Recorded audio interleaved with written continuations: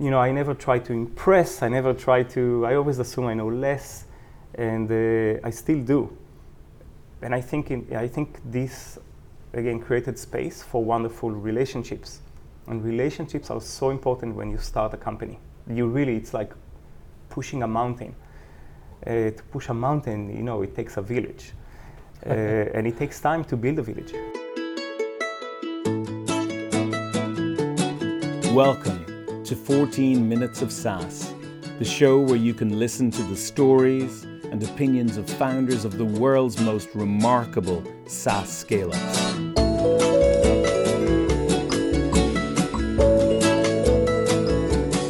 The world has changed in the months since we recorded this 4-part mini-series at the Web Summit in Lisbon.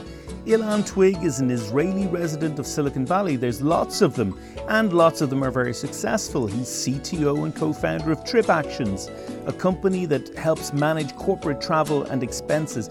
At the time, it was the fastest growing software company in history and had just been valued at $4 billion after 4 years of existence. Since that, the travel industry has hit its biggest speed bump in modern history. The company took out $500 million debt financing from Silicon Valley Bank in February, and they've shed 12% of their employees in the following 2 months, but they've stabilized over the past 5 or 6 weeks. The company's fighting, it's doubling down on product and marketing and delivering training and awareness sessions online for companies with large numbers of staff to advise them on travel in a post-pandemic world.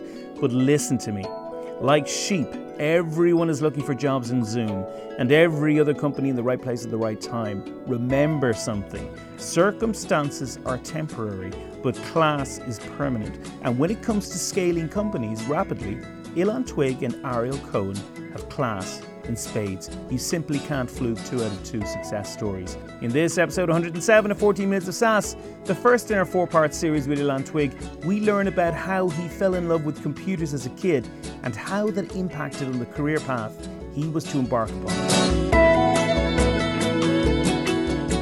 We have Ilan Twig, co-founder and CTO of TripActions, here today. I'm absolutely delighted to have you, Ilan. Yeah, great to be here. Tell me a little bit about your life, kind of prior to, entering the world of technology. Actually, my life, I don't know if it's sad or great, but started with computers in many, many ways. So I got my first computer when I was in first grade in Israel. Could not speak a word in English. Everything was just in English. And I remember how I was really fascinated about that and spent a lot of time just staring at the monitor, this blinking cursor. There was no games, there was no operating system, it was DOS. And that's how it started. That's how the whole thing started. And I meet so many founders actually where, getting a computer early had a profound impact on their careers and becoming an entrepreneur and all of that. What happened when you started playing with computers? Yeah, so I was actually this kid that spent the whole childhood outside of the house. I was climbing on trees. I was playing with the sand, and that's kind of like what I was doing with all of my neighborhood friends. One of them became a doctor. The other one is an attorney. But we used to play outside all the time. There was nothing else. Just imagine Israel in the late 70s, early 80s. The country was very young. There was nothing. There was literally nothing. So that's kind of like, how my childhood was. And then this computer showed up, and I was so fascinated. I remember this curiosity. And really, I just saw this thing, and I was attracted to it, really so powerful. I knew nothing in English, and the whole thing was in English. So my dad had to explain to me stuff. So he did not understand computers, but he could at least read a little bit English, which he taught himself. And he explained to me stuff, and I knew how I managed to apply it. So he talked about things, and I managed to apply it. And within minutes, I could write. My first program was 10 print Ilan, 20 go to 10, and it would fill up the screen with Ilan. And I was like, whoa! I was really excited. I don't know. When I think about it now backwards, I don't know what was this thing that really attracted me. but it was magnetic and it was powerful. It was really powerful. That's how it started, and before I knew it, I got a slightly more capable computer when I was in 4th grade, and I had this computer all the way through high school, and I learned every little bit in this computer, every little bit of the memory of this computer, everything. Wow! And I built a lot of software, and I was really, really, really, really, really into it. It was so obvious that I would end up in learning computer science in university. It was so obvious. So yeah, and then this new computer gave me more capabilities. So I remember in 4th grade, I really wanted to play Pac-Man, and there was no games, and like within a few days there was Pac-Man. Yeah. We could play Pac-Man, and my siblings, whoa, we can play Pac-Man. And then, but it was just one screen, the same screen all the time. When you play Pac-Man, you finish one screen, then you get a new screen. and so they got bored at some point. So I built a screen designer. So for me, I had endless patience for that. Endless. I had dreams about it. Like really, it was so deep. Yeah. As a kid. I think it's the curiosity when you're a kid. Yeah. By the way, if you manage to, I think the longer you manage to retain this curiosity, the more you are. That's what I think. Absolutely. And a lot of people at some point, you watch TV. It kills curiosity, right? You does. It's like your brain shuts down, and there's no room for anything creative or different. Yeah. So, but as a kid, there was nothing else for me. And on your computer, you could just program in BASIC. There was nothing else there. BASIC, yeah. So from the very beginning, you were locked into creating an interesting world as opposed to receiving one. Yeah, and pretty quickly with the new computer, I mastered the basic, and very quickly I switched to assembly.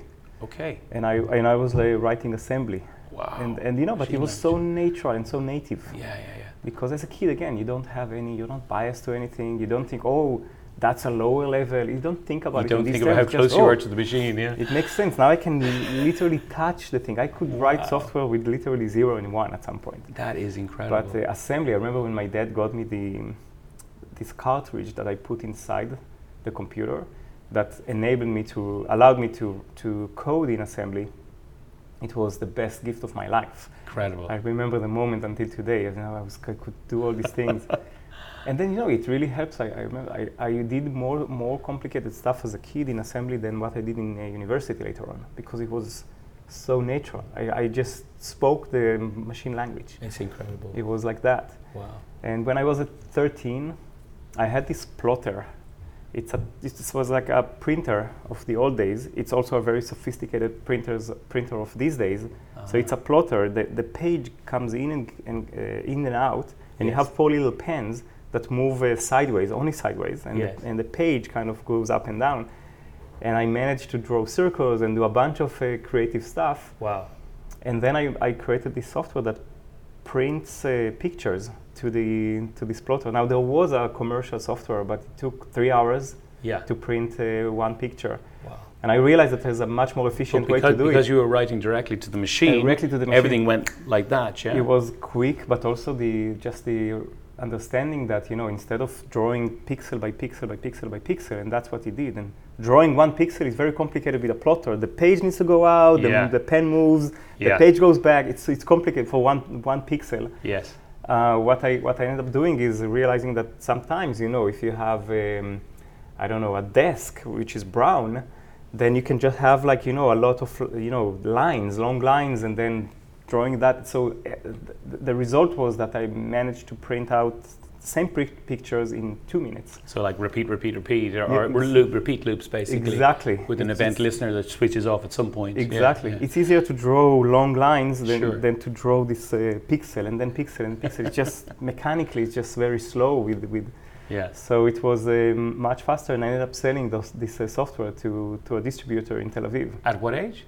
13. Oh my God. He ripped me off, but to me it was like, I don't know, for today's kids, they go to, I don't know what would be the dream place for the kids to go to. But for me, it was this store where I could go. So you said you were jealous of my languages earlier. Well, I tell you, I'm totally jealous of anyone who could do that at the age of 13. It's off the charts. I mean, it's amazing. Just something. I've two small kids. I started kind of late in life with kids. I have a 2-year-old girl, 2-year-old boy, 7-year-old girl. One of the challenges for me is their exposure to screens, but also, I do want to give them a computer at some point.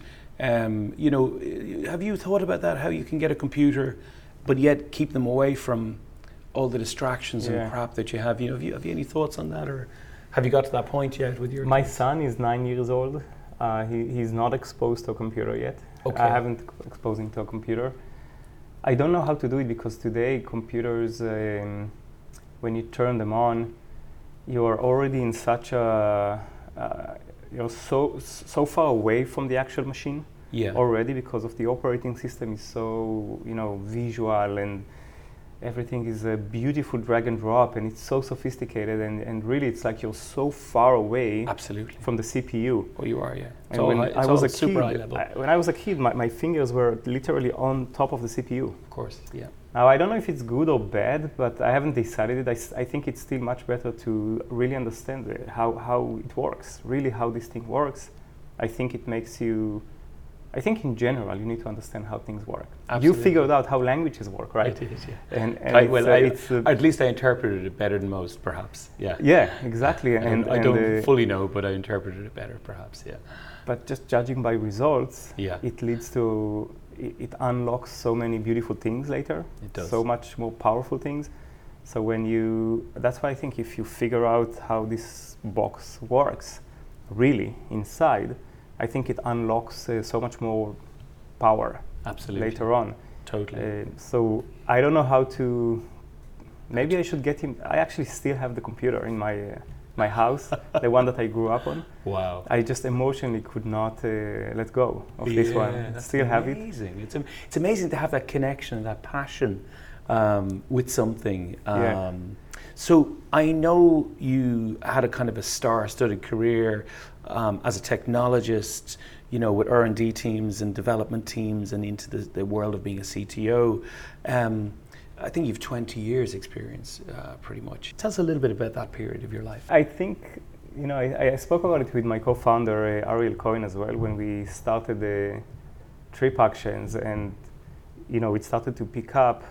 We spoke about it because, we did not take it for granted. It's like, at least when it comes to myself, the realization was that Trip Actions was the sum of all of my actions in life, since I was in first grade, or maybe even prior to that. Yeah.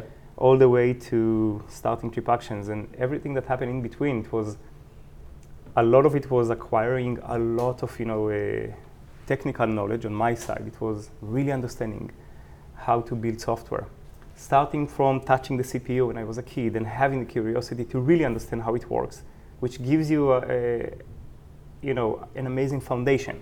Yes. Later on, when I acquired higher level languages like Java and C and C++, and then HTML, everything made sense. It was much easier to grasp, and I think I think this foundation was a key. Yes. The second thing is creating relationships, and this is how you are or what you are. And if you are, I think, Greg heard me talking about it, but I think if you're a genuine person, you'll have wonderful connections in your life that last for a long time. 100%, yeah. And I never try to impress. I always assume I know less, and I still do. And I think this, again, created space for wonderful relationships. And relationships are so important when you start a company. It's like pushing a mountain. To push a mountain, it takes a village. And it takes time to build a village. In the next episode 108 of 14 Minutes of SaaS, the second in our 4-part series with Ilan, we learn about how he put away 1/3 of his savings and a considerable degree of fear to co-create Stream once, and then knew he was going to have a lucrative exit after just 7 months. I'm not jealous at all. You've been listening to 14 Minutes of SaaS. Thanks to Mike Quill for his creativity and problem-solving skills, to Ketsu for the music, and to Anders Getz for the transcript. This episode was brought to you by me, Stephen Cummins. If you enjoyed the podcast, please don't forget to share it with your network, subscribe to the series, and of course, give the show a rating.